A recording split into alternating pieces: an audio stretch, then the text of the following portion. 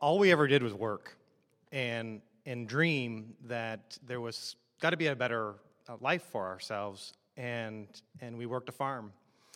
And we loved the outdoors, we loved adventure, and we dreamed of Alaska. So one day we decided to slaughter all the animals and put the farm up for sale, put a few in the freezer, and move with a pile of cash to Alaska and start our dream together. So we arrive and we outfit ourselves with everything that we might need. So I started with ATVs. My wife started with snow machines. And we hit it hard. We did all kinds of crazy and incredible adventures, and it just wasn't quite enough. So about a year ago, we decided that we were going to step it up a notch. And my wife, got us set up to go snow machining north of Fairbanks in January. Great time of year to be in Fairbanks or north of Fairbanks. And we started off at 30 below zero. It was crisp. And by the end of the trip, it had dropped down to a nice warm 50 below, and we were in a tent. So that was the beginning of our year, and the trip after trip after trip, it was just one more crazy thing after another, and by the time the snow was gone, we said, we're on a roll. So we challenged ourselves even further and said, 1,000 hours in 100 days would be a great challenge for us. And so we embarked on a very detailed plan to make that happen. Well, a lot of you out there, I'm sure, do trips in Alaska. That's something that many of us have come here to do, or if you're born here. I've heard lots of stories, and we're inspired by all these stories that we hear, and we try to do all the things that we have ever seen or heard. What makes us perhaps a little bit, challenged is that we've got this little logistics problem. In all these trips, we bring our kids. And I see a lot of kids out in the wilderness, and it's great to see kids out in the wilderness. We have 10. My wife's the real hero here because the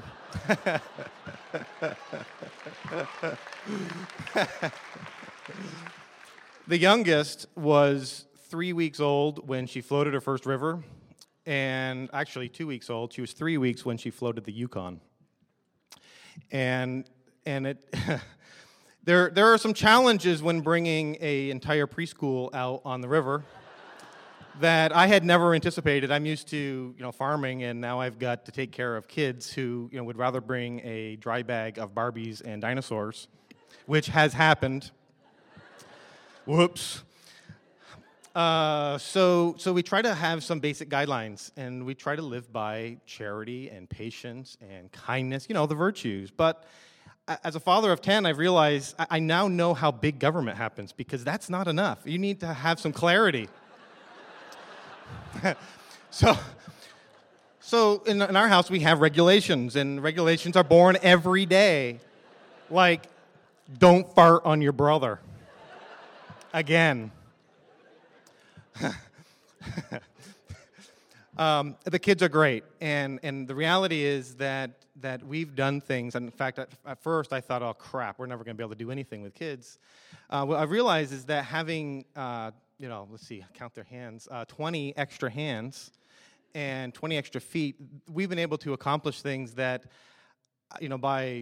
perhaps by nature, I'm lazy. I get them to carry my stuff now. And it's really inspiring to see a kid at 50 below zero huddled in a tent go out and chop firewood for me. It's fantastic. So they're very tough. My son floated the Gulkana River outside the raft. He swam the whole river, 50 miles. Well, 50 miles of it anyhow. Craft was too packed for him, I guess. So I could scare you all with all kinds of crazy trips and horror stories, but I'm not going to do that. What I'm going to talk about is what it's like to prepare and to do this 1,000 hours in 100 days. I was always packing with my wife and cleaning. So every night after work, I'd come home and I'd get right to it and try to catch up and get things moving along. This one night I'm going out doing my work and I step in a pile of cat crap. We don't own a cat. Where the hell does cat crap come from? I find a shovel, scrape my shoe, throw the cat crap out, go back to my work a little bit, frazzled because I've got a mission now. And the next night comes along, and I'm now looking for cat crap, and I find it. This time I didn't step in it, and I throw it out. Well, this goes on night after night after night. Cat shit everywhere. And my frustration level is peaking, and I'm thinking, who the hell has a cat in the neighborhood? And where is this cat? What does it look like? I'm keeping an eye out for it, and I'm just going a little bit nuts. And I think I can go door to door, and I can ask, do you have a cat?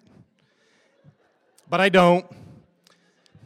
And then I get in my mind's eye, I can't picture the cat, but I can see me strangling this cat.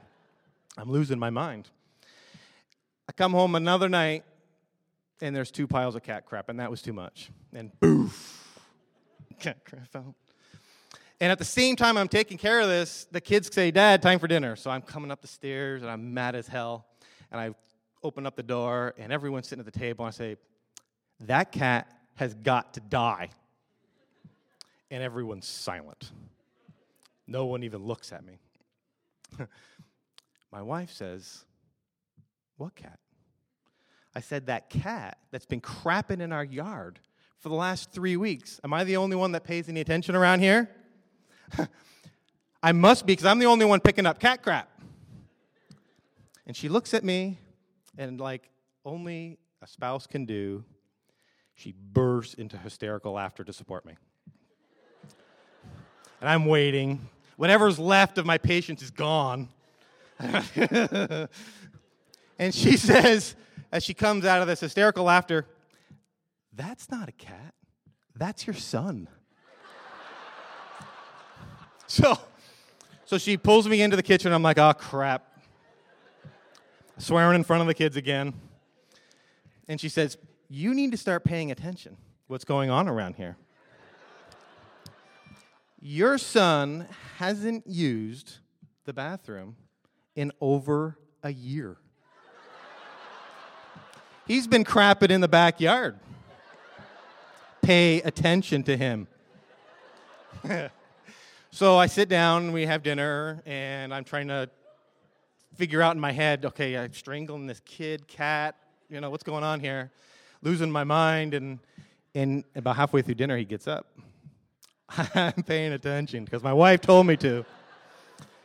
And he goes out the stairs, and I get up quietly, because I don't want to disturb him, whatever he might do. I look out the window, and sure enough, he's shitting in the backyard. So all those regulations that we have, all the things that keep us moving and capable to function as a family of 10, a new regulation was born at that very moment.